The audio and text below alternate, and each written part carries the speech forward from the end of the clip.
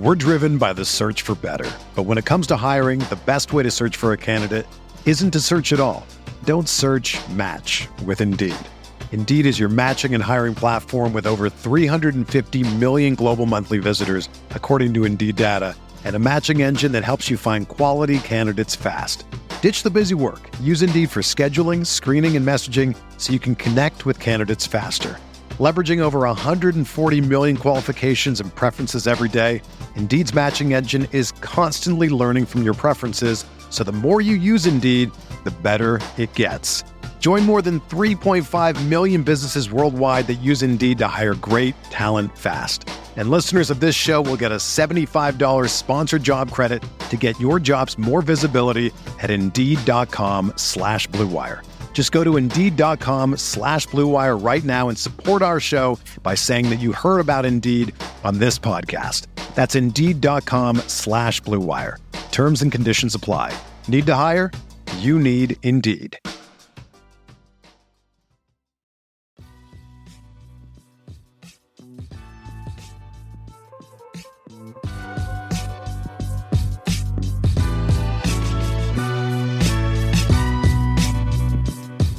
Hello, Hornets fans, and welcome back to another Buzz Beat. This is Richie, and you can find me at Richie Randall on Twitter. Like always, we appreciate 5-star ratings and reviews on Apple Podcast. Let me read the latest one, which I really love, and it's titled The Only Hornets Pod That Matters. It states, "This is the only Charlotte Hornets podcast that matters, better than the official Hivecast and light years beyond other Hornets pods for the honesty of its talk and the scope of its insight. Only wish there were more regular episodes, but I completely get why this is. Keep up the good work, Richie, Spencer, Brian, and Lee." Good stuff there. We definitely appreciate that. I keep saying that goes a long way in terms of not only working the algorithm within Apple Podcasts, but also goes a long way just in our minds, and it shows the appreciation that you guys have for us. Before we bring on our guest to preview the Pacers game tonight, I guess it's probably important to address the breaking report that came out on, I think, Thursday, that Michael Jordan is preparing to sell his majority stake in the Hornets to Gabe Plotkin, but will still keep a minority share in the team. Plotkin actually bought a portion of the team back in 2019, and it looks like he could be the one that will be the majority owner. Now, if this goes through, if this is true, MJ, for whatever you think of him as a player, I personally think he's the greatest basketball player of all time. But the conversation is not about that. Generally speaking, he's been very, very underwhelming as an owner for the on-court production that he has produced. In March of 2010, he became the full-time owner of the Bobcats as he purchased the team for $275 million. And he's been a majority owner ever since then. That's been 13 full seasons, if my math is correct. And here's just a quick rundown of some of those notable achievements, if you want to call it that, for the Bobcats/Hornets in those 13 seasons. First off, in 2011, the Bobcats posted the worst winning percentage in NBA history of 106. In those seasons, the team has made it to the playoffs just twice. You know, that 7-year drought between then and now will be the longest in the NBA now that the Sacramento Kings will be making the playoffs. They've only exceeded the 40-win mark 3 times and have even failed to win 30 games in 4 seasons in those last 13 with MJ as the majority owner. Now, he's definitely not the only decision maker. He's not the only voice in the room, but I do think when you have MJ in the room, it probably is going to lean his way. And the team has had quite a few draft failures over the course of his career as owner, especially in the earlier seasons when it felt like he had more of a role in the process. Noah Vonleh, Kaminsky, MKG to a certain extent. And just speaking about the on-court product and not the other stuff, like the name change or the marketing or the community outreach, you really can't give it a passing grade. There has been optimism and hope at certain points, and I'm sure some outside factors have worked against Charlotte, bad fortune, whatever you want to call it. But at some point, the blame has to be attributed to the top management, and you have to start to wonder how much now, especially, how much is he invested in this organization moving forward? Has he himself lost a little bit of optimism about how he can run a team? And I think a change of ownership, a change in vision, a change of voice could do this organization good. I know Spencer especially, but people on this podcast might have a stronger opinion on this than I do, which I would certainly be in favor of this move. But I will say the idea of having MJ as the owner seemed cooler because of the name, because of the insight that he could have provided to the players for maybe on-court performance-related stuff. But I guess I overrated that aspect of his tenure, because if you're not bringing in the right players, the right combination of players, it doesn't necessarily matter what type of insight you can bring as an ex-player. So, nothing's official by any means. This is just a rumor at this point, but it sounds like it's headed in that direction. And if this does go through, you have to wonder what this means for Mitch Kupchak, Steve Clifford, and really anyone within the organization that plays a role in the transaction and personnel process, which to me, I think is a time for a little bit of a change up. So new faces don't always equate to success, but the model that Charlotte has been operating under with MJ at the helm hasn't been successful up to this point.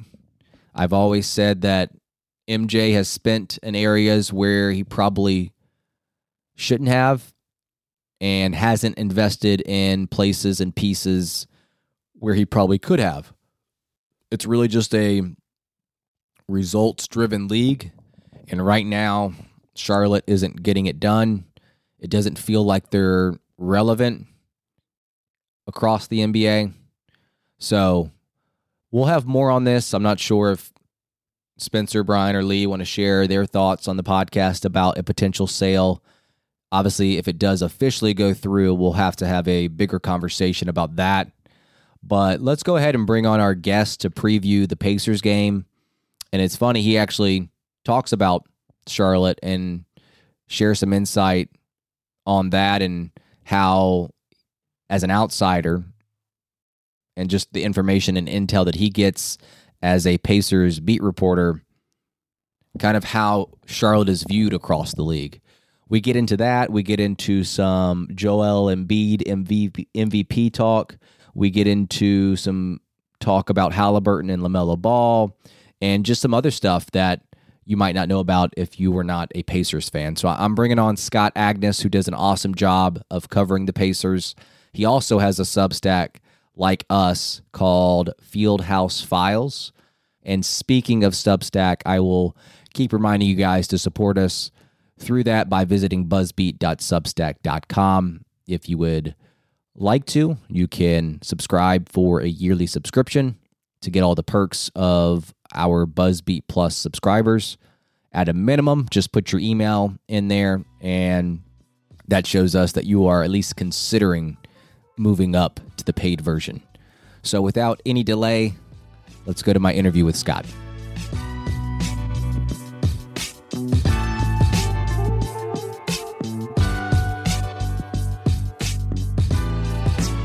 We are now welcoming to the podcast someone who covers the Pacers very well and has been doing it for over 10 seasons now, Scott Agness. He used to write for The Athletic, and that's where I initially found his work, but now he's got a podcast and a website called Field House Files, where he covers games and gets interviews with players and staff and just kind of covers the team in an interesting way.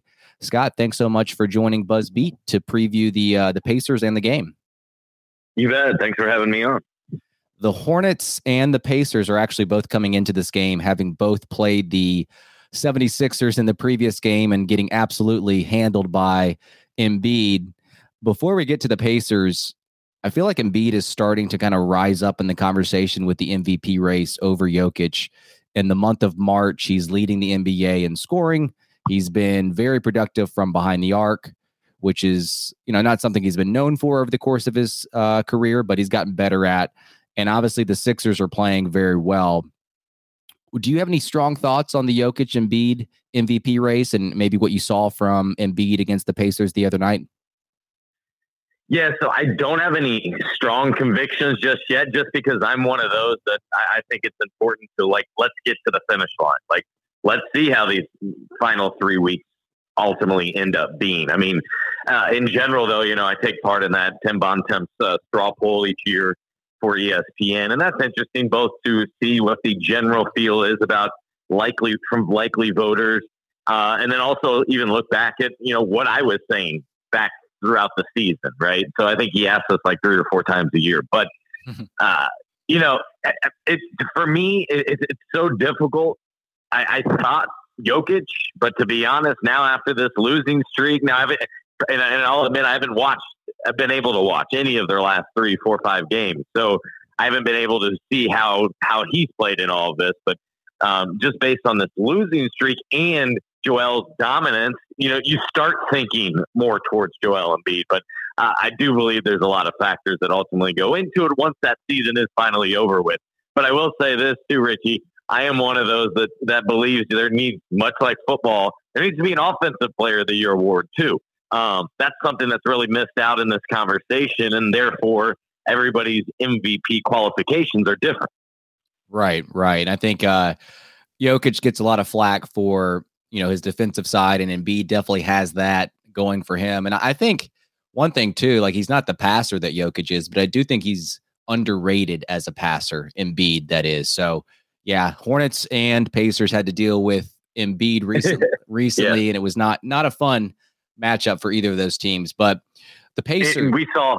Sorry, real fast. And we saw the other night when Philly was in town here, Embiid scored 31. It was his 9th straight game with 30 plus. Keep in mind, he didn't play the fourth quarter because he didn't have to.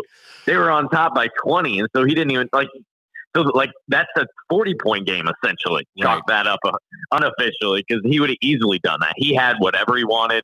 Had the Pacers this season, like many other teams, but have had no success against them. They lost all 4 games. They allowed 147 the last meeting, then 141 this past one. So they are just so difficult. And the thing with him ultimately has just become, is he healthy?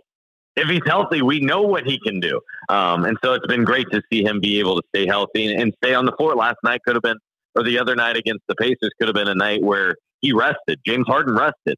He chose to play. We're driven by the search for better. But when it comes to hiring, the best way to search for a candidate isn't to search at all. Don't search, match with Indeed. Indeed is your matching and hiring platform with over 350 million global monthly visitors, according to Indeed data, and a matching engine that helps you find quality candidates fast. Ditch the busy work. Use Indeed for scheduling, screening, and messaging so you can connect with candidates faster. Leveraging over 140 million qualifications and preferences every day, Indeed's matching engine is constantly learning from your preferences, so the more you use Indeed, the better it gets.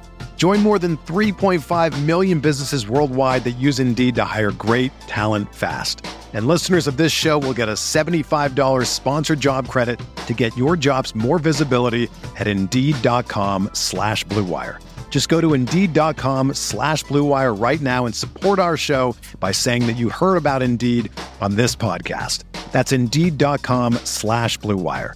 Terms and conditions apply. Need to hire? You need Indeed. Yeah. His foul drawing antics are sometimes hard to watch, but other than that, Agreed. Yeah. Agreed. Yeah. Other than that, he's been pretty dominant. Speaking of resting, or I guess not resting, the Pacers are dealing with some injuries right now with Halliburton and Mathurin. And I think Mathurin's timetable seems to be more up in the air and less certain. But is there any chance that Halliburton suits up against the Hornets come Monday night?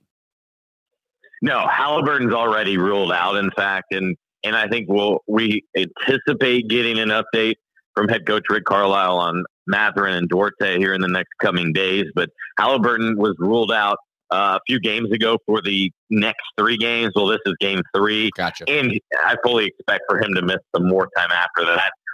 Also, it wouldn't even surprise me if it gets down the stretch and it's another week. At some point, you reach a point in this season where it's not even worth returning now with just 10 games remaining and who knows what.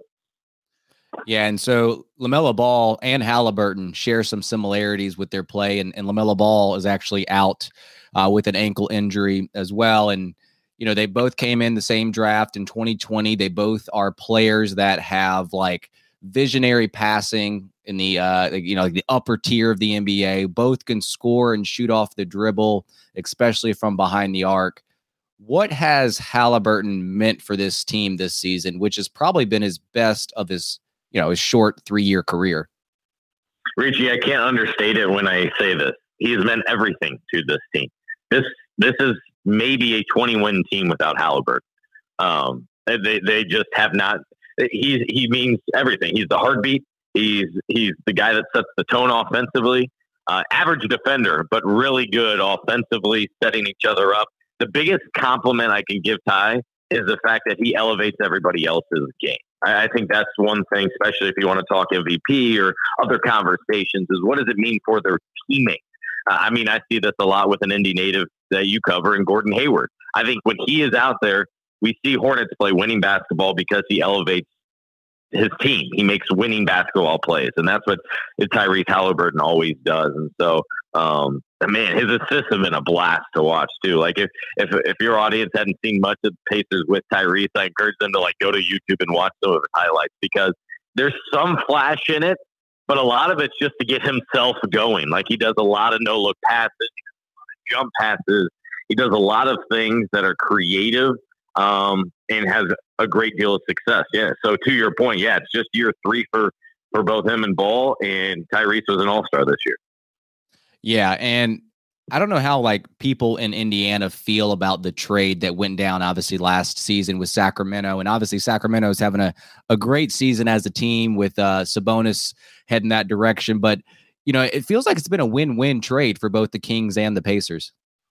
Yeah, it really has. It's one of those where, one, everyone was surprised because if a player got traded, we fully expected it to be Miles Turner. But last year, he got injured. I think it was January 13th. Well, the trade deadline's early February. So that kind of ruled him out at the trade deadline, because any player who would want to acquire him would be trying to make a championship run. And then Miles, by the way, didn't end up finishing the rest of last season. So that would have been of no help. And then, of course, despite all the talks and reports and, more speculation than anything, Miles is still here. He signed an extension. So that was kind of hilarious last couple of years. But with Domas, they were by no means looking to move on from him. It was a situation, though, Richie, where they had to give up something of great value, and they have not had a true point guard in decades. I go back to Jamal Tinsley in 2004 is what I'm talking about here. A guy that's a pass first, sets everybody up, and just an engaging point guard. And so, yeah, it was costly. He gave up an all-star now 3 times, and he's probably having an all-NBA year. But they really got the point guard of their future, and he's just 23, a guy that can be with them for the next decade. And Tinsley went to Iowa State too, right? Mm-hmm. Yeah, good connection there, right? So with Halliburton out for the past handful of games, it seems like we've seen Andrew Nembhard play more of a primary point guard on offense. I know when the Hornets have played the Pacers, it feels like they use Nembhard as the primary defender, the point of attack defender on defense, but they put him more of an off-ball role, obviously, with Halliburton out there on the court. What have you seen from Andrew in the absence of Halliburton? And obviously now that Halliburton can't go versus Charlotte, do you expect Nembhard to be more of that facilitator, that point guard for the Pacers? Yeah, he had a good read on it. That's exactly right. Nembhard was the first pick of the second round this year. He's a guy they thought highly of, was probably the most impressive guy in camp of guys maybe you wouldn't expect, and got on the floor with his defense. That's what it was about for him the first 3 months or so. Was he and occasionally Aaron Nesmith too were defending the opponent's best player, and the Pacers' biggest weakness, of course, is wings, guarding the most important position in the league right now. But in Nembhard, one night would have OG Anunoby and then Pascal Siakam, and the next have LeBron, and then have you name it. So that's what he was about the first couple of months, and now they're really Rick Carlisle's calling this the exploratory phase. He referenced it with one specific player. I'm just going to put a blanket statement for these final 20 games. They're trying to explore and see who can do what, who's comfortable in different situations, who can they make comfortable in different situations. And what people don't realize is Andrew Nembhard has been, up until his pro career, more of an offensive guy. That's been his focus. He's a scorer. He's a facilitator.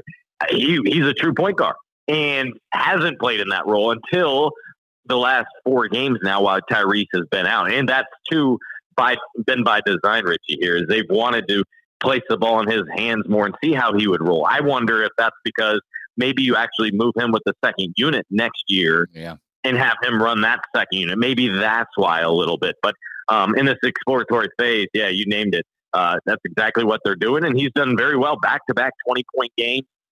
In a season where he's had 3, he's had 2 of them in the last 2 games.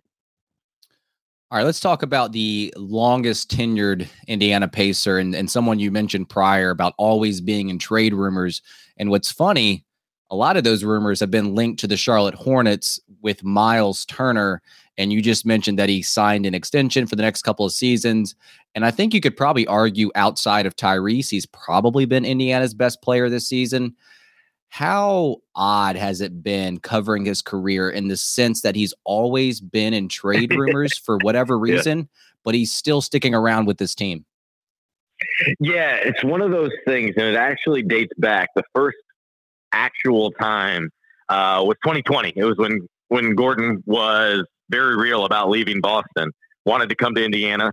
Danny Ainge didn't trust that. He was like, nah, there's no way you're going to do that. You're not leaving Brad Stevens to Boston. Well, it turns out he was very open to it and wanted to, but the Pacers had to swing a trade. Charlotte, MJ, saw what was going on, called him and stepped in and goes, hey, what's it going to take? Let's get a deal done. And Gordon gave him his word. So then when Danny Ainge finally realized this was very real, and started backpedaling, it was too late because Gordon's a man of his word and told MJ he was going with the Hornets. But to bring it back to Miles Turner, that's one of the players the Pacers offered to Boston for a package with a Gordon Hayward there. So that was the first time, 2020. After that, outside of a potential, true discussions, not potential, discussions with the Lakers that didn't seem to really get all the way, maybe inside the red zone, but not past that.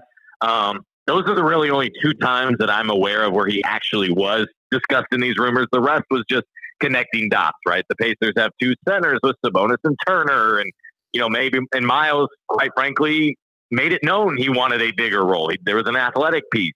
There was the Woj pod this year that he went on and was asked about playing for the Lakers, things like that. So that kind of fanned the flame a little bit in all of it, but also him wanting to be in a winning situation. Now circle back this year, Pacers had that unique ability, Richie, to renegotiate and extend, which allowed the Pacers to add more money to his contract this year.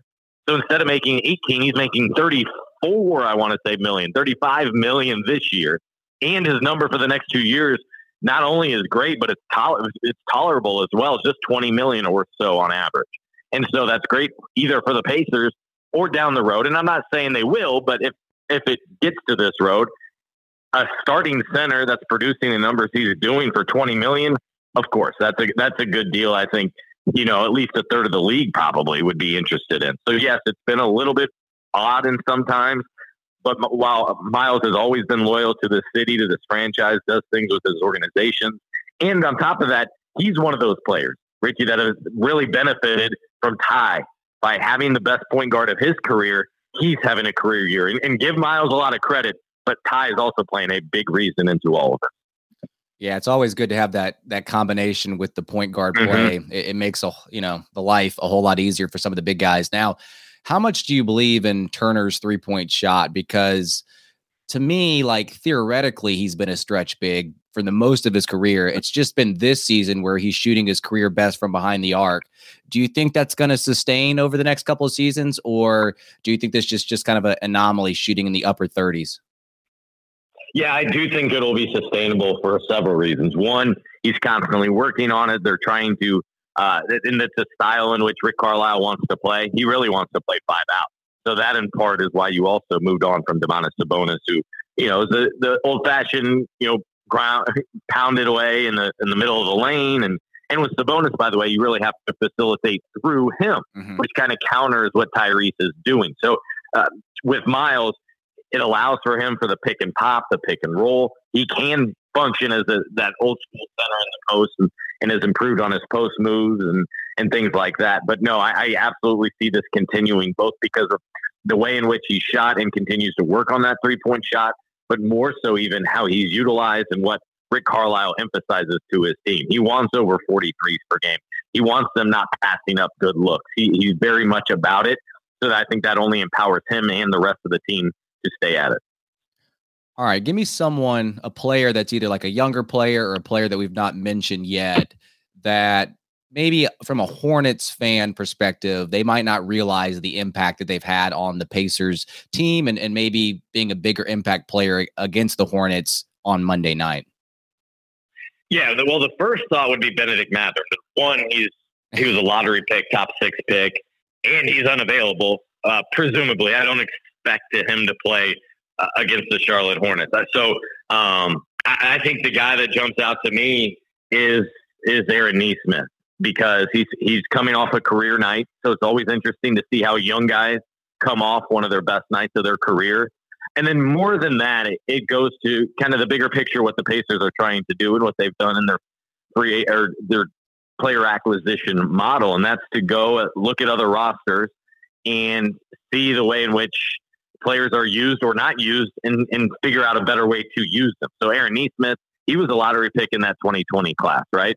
And so the Pacers were able to acquire him in a deal this past summer, and now giving him regular minutes, a consistent opportunity, he's producing. And more so why I also bring him up is he's shouldered a lot of the load defensively. So that's what I expect to see as well coming up against Charlotte is he'll take on one of the better scorers on the night. It'll be either Nembhard or Nesmith. So he's really risen to the occasion. And I think gotten a lot more comfortable, Richie, this season because of this new opportunity. And it's amazing what happens when a team and coach demonstrate that confidence in a player.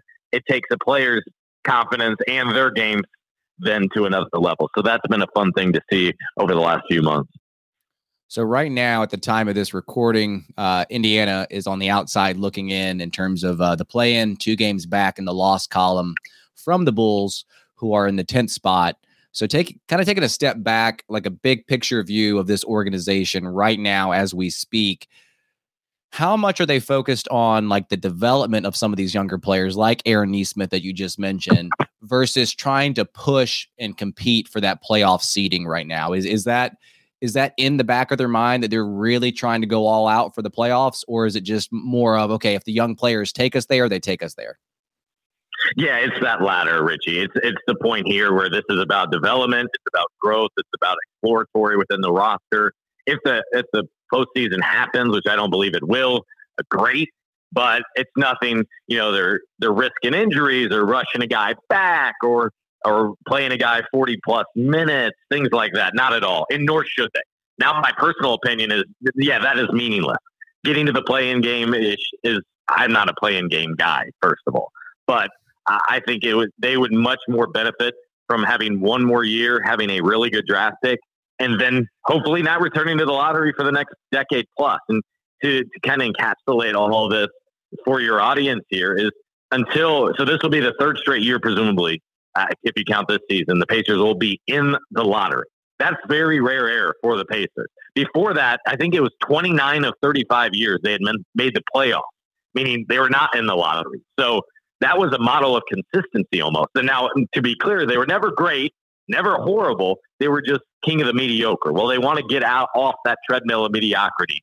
And by doing so, I think what's also clear is there's still at least one superstar, one star at least, away from being a real contender in the league. And that's what it's all about. So I would hate for them to really, go all out or sacrifice short-term and long-term gains to just play like one play-in game or two.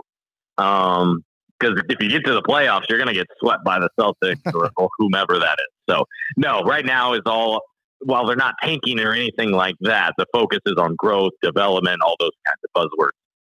Yeah, I feel like the Hornets would have been in a similar situation in terms of their seeding this season had it not been for... They just need health, man. Yeah, the health is the biggest thing, and obviously the Miles Bridges situation over the offseason and just the coaching search over the summer, too, where they were locked in and they had Atkinson and then he backed out. It was just been a weird season and disappointing season for Charlotte. So my last question to you is, how does someone from an outsider's perspective view the Hornets season as a whole? And maybe it sounds like you attribute most of their disappointing season to the health portion and not so much, the lack of talent per se. Yeah. So several things here. First of all, the Pacers were going to be one of those opposing teams in trying to get Bridges.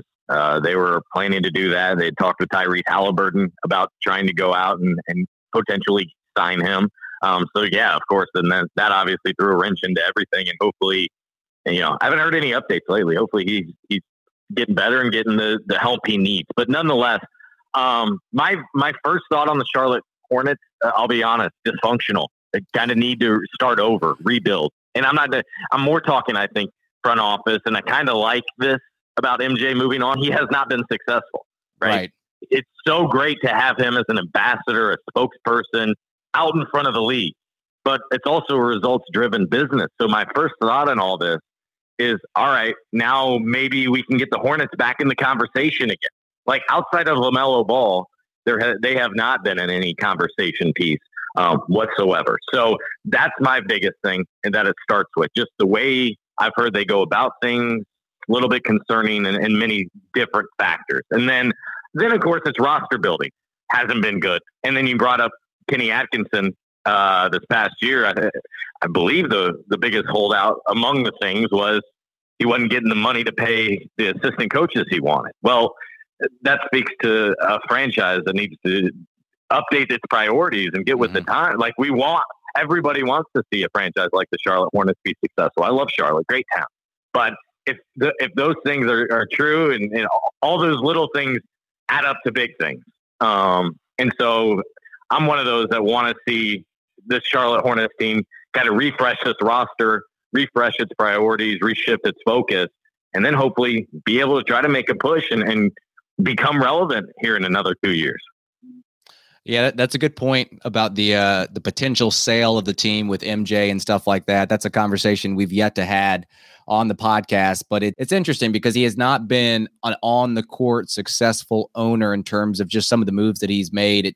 It feels like he's been stingy in areas where he shouldn't be, and then he overspends on players that he shouldn't. So it's been a very, very, I guess overall, taking a step back, it's not been a great look for MJ in terms of just his ownership in terms of on the court performance. But that's a good point about the assistant coaches. I totally forgot about that being the storyline with Atkinson as well. So Scott, thanks so much for joining BuzzBeat. We really appreciate your time, and I'm sure our listeners will love to hear the insight on the Indiana Pacers. Very good, Richie. Thanks for having me on.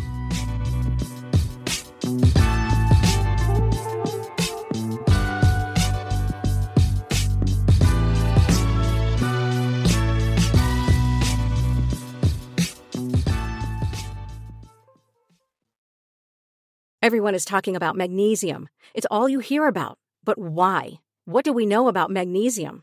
Well, magnesium is the number one mineral that 75% of Americans are deficient in. If you are a woman over 35, magnesium will help you rediscover balance, energy, and vitality. Magnesium supports more than 300 enzymatic reactions in your body, including those involved in hormonal balance. From functional medicine doctors to mental well-being and female hormone experts, we all know that magnesium is the one mineral to improve all aspects of well-being and health. But which one? Magnesium Breakthrough from Bioptimizers, the trusted choice recommended by leading experts with 7 best-absorbed forms of magnesium to ensure your body receives the support it needs for overall well-being. Go to bioptimizers.com/balance today and use code BALANCE10 for 10% off. Support your journey to wellness at bioptimizers.com/balance. Magnesium Breakthrough from Bioptimizers, your foundation to optimal health and vitality.